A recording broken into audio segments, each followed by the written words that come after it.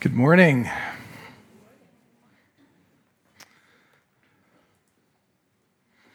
My name is Alex, and I serve as lead pastor here at Courtright, and I want to welcome, look at all the kids. That's so great.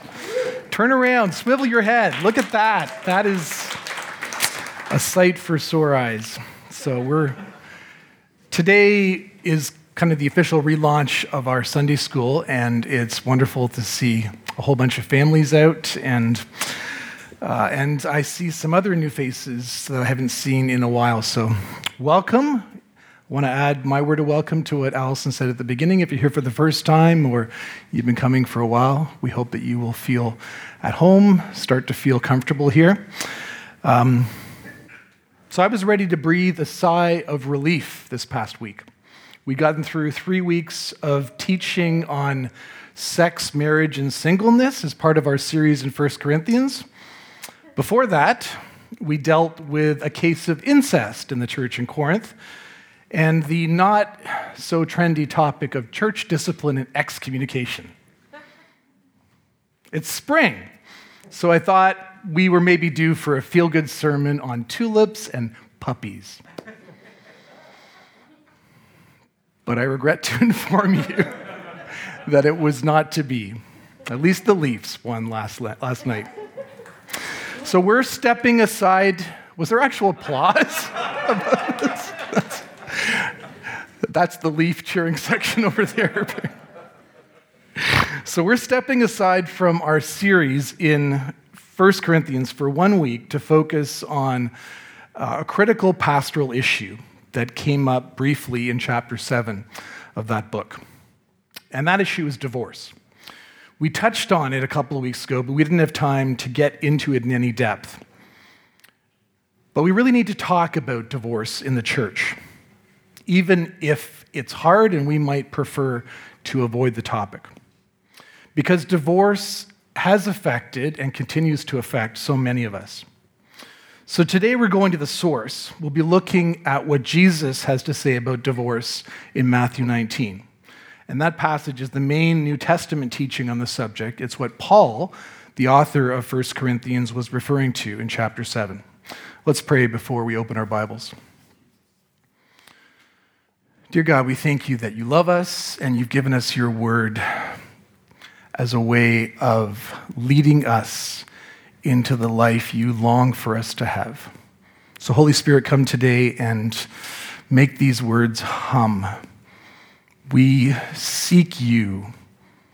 We come today wanting more of you, even if we don't know what that looks like. Show us more and more.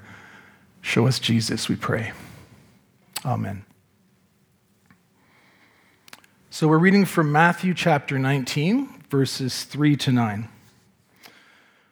Some Pharisees came to Jesus to test him. They asked, "Is it lawful for a man to divorce his wife for any and every reason?" "Haven't you read," Jesus replied, "that at the beginning the Creator made them male and female and said, 'For this reason a man will leave his father and mother and be united to his wife, and the two will become one flesh.'" And that's a quotation from Genesis 2. "So they are no longer two, but one flesh. Therefore, what God has joined together, let no one separate." "Why then," they asked, "did Moses command that a man give his wife a certificate of divorce and send her away?" Jesus replied, "Moses permitted you to divorce your wives because your hearts were hard, but it was not this way from the beginning. I tell you that anyone who divorces his wife except for sexual immorality and marries another woman commits adultery." This is the word of the Lord. So I want to be honest with you this morning and say that I come to this topic with some fear, some anxiousness, because I know that it is a source of pain for many of you. Whether you've gone through a divorce yourself in the past, you're going through it now, your parents went through it, or you've walked with someone close to you through a divorce. I am absolutely not wanting to pass judgment on anyone in any way as I preach on this matter. Far from it. I know that some of you have suffered terribly and would have done anything within your power to avoid divorce. I'm also aware that you may have crossed paths with Christians who think narrowly about divorce, maybe who are even harsh on the subject. They say it's just wrong, end of story. They say no Christian should ever get divorced. They make it sound even like there's no grace for those who divorce. Well, I want to be clear from the outset and say that is a lie. All of us are sinners saved by grace. We haven't all gone through divorce, but we've all got issues in our families. There's conflict and dysfunction of one kind or another. We're in that together. Our families are broken. They fall short of what God intended. As parents and children, we have hurt each other badly, and we have held on to the bitterness. As brothers and sisters, we sometimes fight and resent each other. We're jealous, and we're not willing to forgive. Marriage is hard, and family is hard. I don't want to pretend differently this morning. But the good news is that we trust that Jesus always meets us in the hard things of our lives. In 1 Corinthians, Paul wrote, "To the married I give this command, not I, but the Lord. A wife must not separate from her husband, but if she does, she must remain unmarried, or else be reconciled to her husband. And a husband must not divorce his wife." So Paul starts by talking to wives because the church in Corinth had a lot of women converts to Christian faith, and apparently some of them were thinking that their newfound freedom in Christ should lead them to abandon their unspiritual husbands. And separate here means the same as divorce for us. The same rule applied to men. So where does this command come from? Well, that's what Paul is pointing to when he says, "Not I, but the Lord." It's from Jesus himself. And we've read it already this morning in Matthew 19. But then Paul goes on to identify an exception to that rule in verse 15. "But if the unbeliever leaves, let it be so. The brother or the sister is not bound in such circumstances. God has called us to live in peace." So, importantly, in the interest of peace, the Christian is not required to wait for their unbelieving spouse if that spouse has left them. Even if they once said, "Until death do us part," they're no longer bound by the lifelong covenant of marriage. And so this begs the question, are there other exceptions to the command Jesus gives us to never get divorced? In Matthew 19, the Pharisees come to Jesus and they test him by asking, "Jesus, is it lawful for a man to divorce his wife for any and every reason?" Jesus answers them. "Haven't you read," he replied, "that at the beginning the Creator made them male and female and said, 'For this reason a man will leave his father and mother and be united to his wife, and the two will become one flesh.' So they're no longer two, but one flesh. Therefore, what God has joined together, let no one separate." But the Pharisees were really wanting to trap Jesus. It wasn't a sincere question. So they continue. "Jesus, why then did Moses command that a man give his wife a certificate of divorce and send her away?" Which was their way of asking, but hey, didn't Moses tell us that we could get divorced? And they weren't wrong about that. Moses did actually say that in Deuteronomy 24. If a man marries a woman who becomes displeasing to him because he finds something indecent about her, and he writes her a certificate of divorce, gives it to her, and sends her from his home, then he could divorce her. So at this point, the Pharisees think they've got Jesus cornered. But they had really no clue about how outmatched they were. you're just not going to beat Jesus in a debate about Bible knowledge. In fact, if you flip back a page, you'll see the devil tried to do that in the wilderness with Jesus in the previous chapter, and he failed. And Jesus said over and over, as he was tempted those 3 times, "It is written." He fell back on God's word. So here Jesus says to the Pharisees, Moses permitted you to divorce your wives because your hearts were hard, but it wasn't this way from the beginning. I tell you that anyone who divorces his wife except for sexual immorality and marries another woman commits adultery. So Jesus goes back to the beginning, to God's original purpose for marriage, to the very order of creation and its goodness as God created and designed it for us to enjoy. Jesus also makes a key distinction here between a command and a concession. A command is something that shows us God's true will. It's an invitation to align ourselves with God. But a concession is something that is only permitted because we have fallen short of what God intended. So this allowance for divorce, Jesus says, was not a command. It was a concession due to our fallen nature. Now, the Pharisees would have known that distinction between a command and a concession, but they had planned to lay a trap for Jesus. Moses said that a man could divorce his wife if he found, quote, something indecent, unquote, in her. In the original Hebrew, that's ervat dabar. Now, there was a lot of debate about that in the culture, maybe you can imagine. Something indecent, that's pretty open to interpretation. And at the time of Jesus, there were 2 main schools of thought represented by these 2 influential rabbis or teachers. Rabbi Shammai was conservative and strict. For him, indecent meant sexual indecency. And so for Rabbi Shammai, Moses was saying that only if a man discovered his wife had been unfaithful, only then could he divorce her.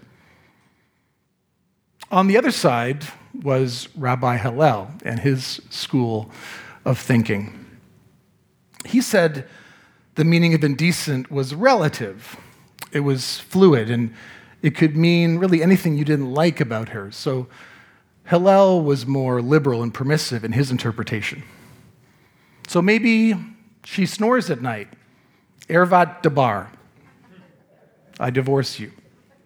Maybe her cooking was indecent. Ervat dabar. See you later. I'm serious. This is clearly humorous and yet terrifying if you think this is really how it worked, and it did. Hillel actually taught, we have a written record of this, that if a wife consistently burned the bread, ervat dabar, divorce her. Hillel also said, if you fall out of love with her, ervat dabar, divorce her. If you fall in love with someone else, ervat dabar, divorce her. Now, most Jews were on the side of Hillel, at least the men were. So the Pharisees here are trying to get Jesus on record saying something that will make him extremely unpopular. Politics really haven't changed much, have they? The Pharisees even thought they could maybe get rid of Jesus completely with their scheme because not too long earlier, John the Baptist had been imprisoned and executed for speaking out against casual divorce and remarriage in the case of King Herod. So that may have been their real goal, to get Jesus killed. So how does Jesus respond? And I say to you, whoever divorces his wife except for sexual immorality and marries another commits adultery. Jesus takes a clear, strong stand against divorce.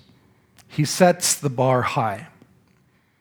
And it's important to note here that he's partly doing this to care for and to protect women in a way that would have been radical at the time. And we've seen Paul extend that feminist ethic that's embedded in early Christianity into the Roman Empire in Corinth. And we'll talk more about that as we continue through this series.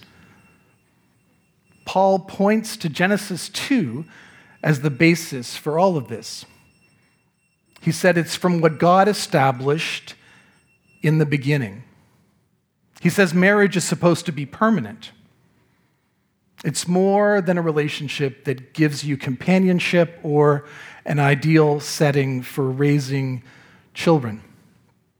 Marriage, and we've talked about this in recent weeks, is a covenant unity that God created for two people to fuse their lives into one. Your bodies become one. Your finances become one. You share a legal identity, and your families and even your futures become one. Marriage is a unity that should never be severed. It's not a contract where you negotiate the terms and then can renegotiate them with the option of walking away from the deal. It's a merging of your life into their life that cannot and should not be split. Therefore, what God has joined together, let no one separate. Period. So back to the question, is it ever okay to divorce? Jesus says that divorce is not an option except in the case of sexual unfaithfulness, adultery. Why is that an exception? Well, it's because sexual unfaithfulness cancels the covenant. When someone unites themselves to someone else sexually, they've effectively destroyed the covenant. Is that the only exception? No. Some interpreters find in 1 Timothy 5, verse 8, where it refers to the serious neglect of family responsibilities, they find another exception there. And as we've seen, Paul gives an exception in 1 Corinthians 7:15. But what if you're both believers? Because Paul was talking about an unbelieving spouse. What if you're both believers and one marriage partner leaves? Well, if your spouse leaves you, Paul would say that you should seek the support and the counsel of the church's leaders, and that they would then call on that person to repent.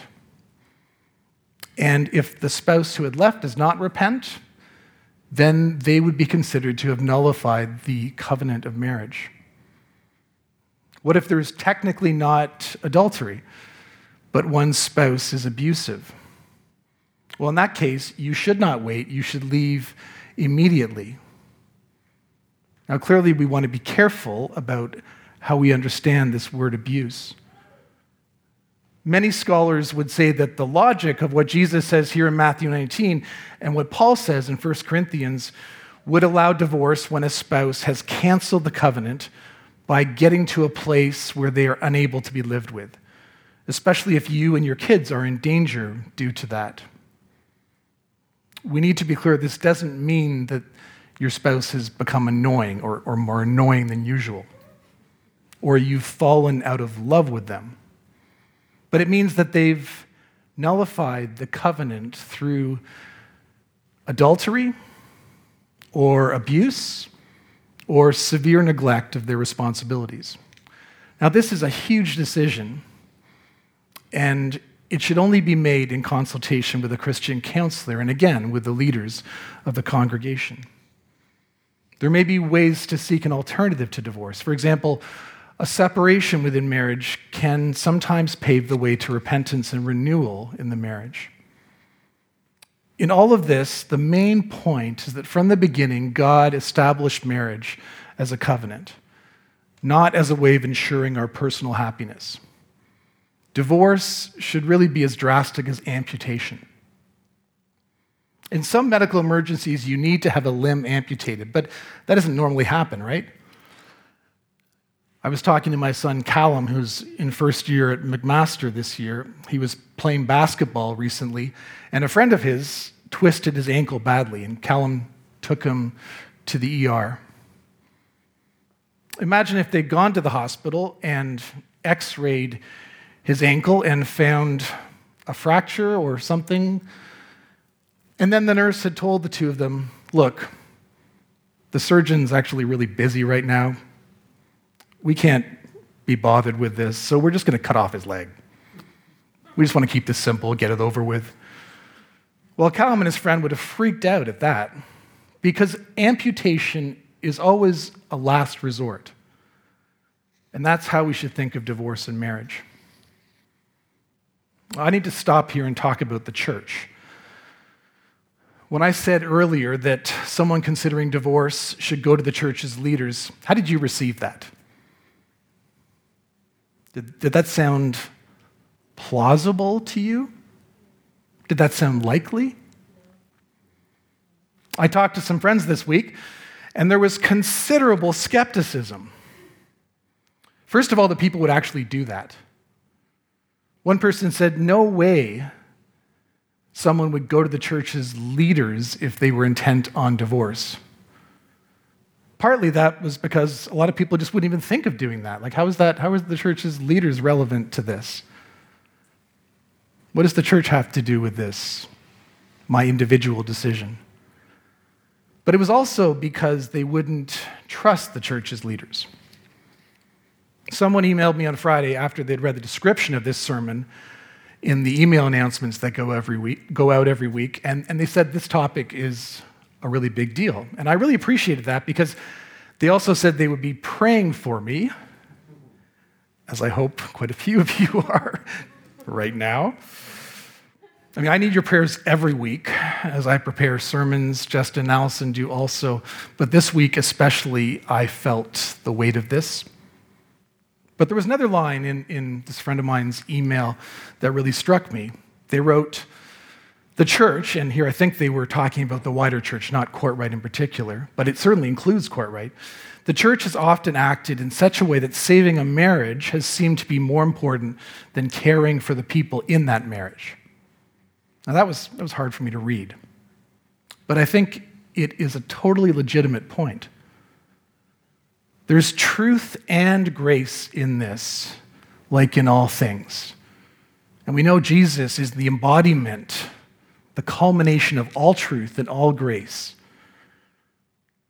And I think the church has sinned, and sometimes sinned badly in the past, by focusing on truth and not extending grace in personal ways. And we've heard stories in recent years of marital abuse that has gone unaddressed, unchallenged, and that breaks God's heart. If you can stay for talk back this morning, we're looking forward to having a really vigorous debate, discussion about these things. And I hope we can explore this question of where the church has failed and how the church needs to both admit that, repent of that, and move into the better future that God is inviting us to embrace. But I do want to say to you today that if you're divorced and you've been hurt by the church or by people in it, that was wrong. That should never have happened.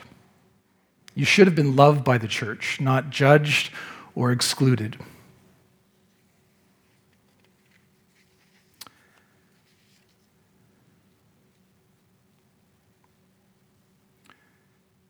And if you want to talk about that, I'd love to have a coffee with you and just listen.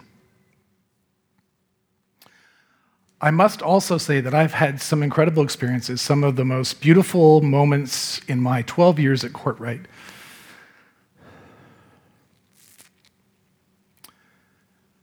Going to someone's home and praying for a couple whose marriage has been under enormous stress. I've done that alone, and I've done that with a group of people just rallying around that couple or that individual. Don't wait until it's too late to ask for help, to ask for prayer. It could be me you come to, it could be Justin or Allison, it could be another staff person or an elder. If you're part of a small group, this is why we have small groups. And it makes sense that it would be the leader of that group or someone you've really connected with Take the risk of opening up to them. And if you're seeing a counselor, make sure it's a Christian counselor. An old friend of mine told me recently about a time when his therapist encouraged him to consider leaving his wife because he wasn't thriving in the relationship. That is not a Christian view of marriage. He changed therapists. Make sure you're hearing truth and wisdom wherever you turn. All of us have a responsibility in this, not just the leaders, not the people going through this. Don't judge. Look, you do not know what really happened. You only have one side of the story, if you even have that. Don't gossip. Be worthy of trust. If you hear something and you know it's a rumor, don't spread it. Be a good friend to people. Don't avoid the hard stuff. Ask personal questions and ask God to give you those openings. In the end, this really is a matter of prayer. In the same way that the devil tempted Jesus in the desert, the enemy would love to tear every single marriage in this congregation apart. Let's pray that that never happens.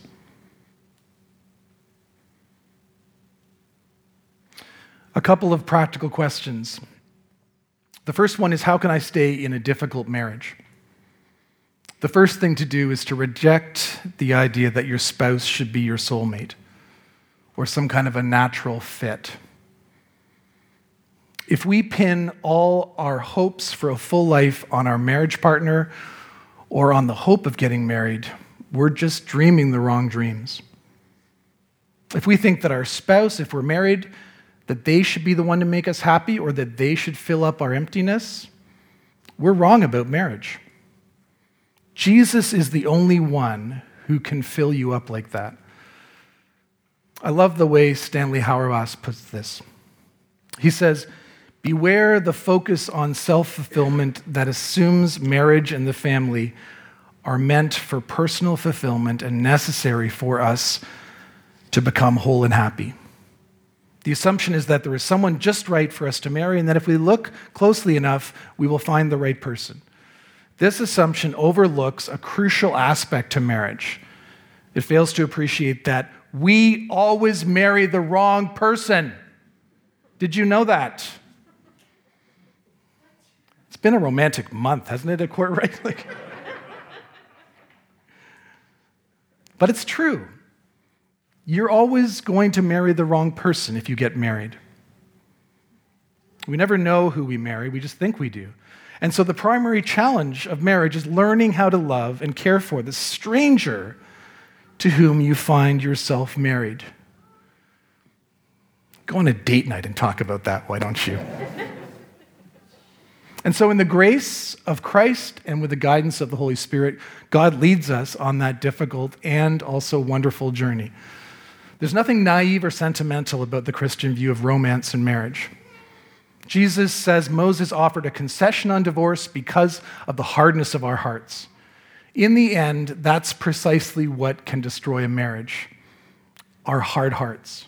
It's not the fighting, it's not the disappointments, the lack of passion or fulfillment. The problem is within us.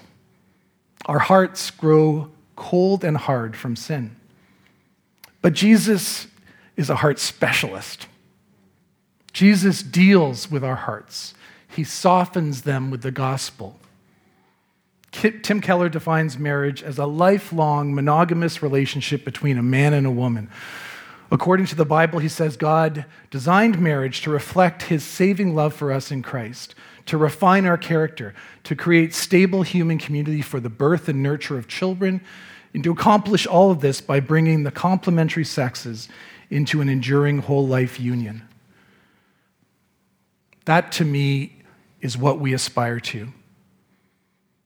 Marriage is not supposed to be a cure for our unhappiness. It is supposed to be a tool that God uses to meet some of our needs and to teach us to love like Jesus. The covenant we make is made first and foremost with him. If you're having trouble loving your spouse, then I'd encourage you to pray and to ask God to give you a picture of Jesus standing right behind them. Your spouse may not be worthy of your forgiveness or your sacrifice or even your love, but Jesus is. Are you willing to trust that he can change your heart, that he can transform your marriage? And that kind of trust will always lead you to others, into caring relationships and into the loving community of the church. Second question, if I'm divorced, what does God think of me? Divorce is not the unforgivable sin. It really isn't. In Jeremiah 3, God says, "For all her adulteries, I give faithless Israel a certificate of divorce." And what God means by that is he says that he's actually divorced himself. He's in solidarity with all who are divorced. Maybe your divorce was wrong. Maybe you realize that now and you feel guilt and regret that haunts you. But in the cross and the resurrection, Jesus forgives the sin you've done, and he offers healing for the sin done to you. Let me say that again. Through the cross and the resurrection of Christ, Jesus forgives the sins you've done, and he offers healing for the sins done to you. He takes all that pain, he takes it on himself. He bore our sins in his body on the cross. And when we believe that he died for us, God transfers our sin, our guilt, our regret to Jesus, and we receive his righteousness and his rest. The resurrection of God is overturning the curse of death that was caused by sin, whether ours or someone else's. And it's infusing the power of new life. Maybe you made some big mistakes in your marriage, even committed terrible sins. You can't change that now. And those mistakes do not mean God is done with you. As I was wandering around the house this morning, I heard Lily singing a song that we've done at Courtright. It's entitled "Do It Again." And I love the chorus of that song. And it goes like this. It says, "You make a way where there is no way. And I believe you're going to do it again." That's the amazing grace of Jesus. All of us, we're all sinners in need of a Savior. So as you head into this coming week, ask the Holy Spirit how, having received that grace, you can now extend it to others. Whether that's a member of your family, your spouse, a friend, or maybe it's you yourself. And as we come to this table of grace this morning, leave behind your regrets and mistakes. Come today because there is no reason to wait. You're invited. Jesus is calling. Bring your sorrows and let's trade them for joy. Amen.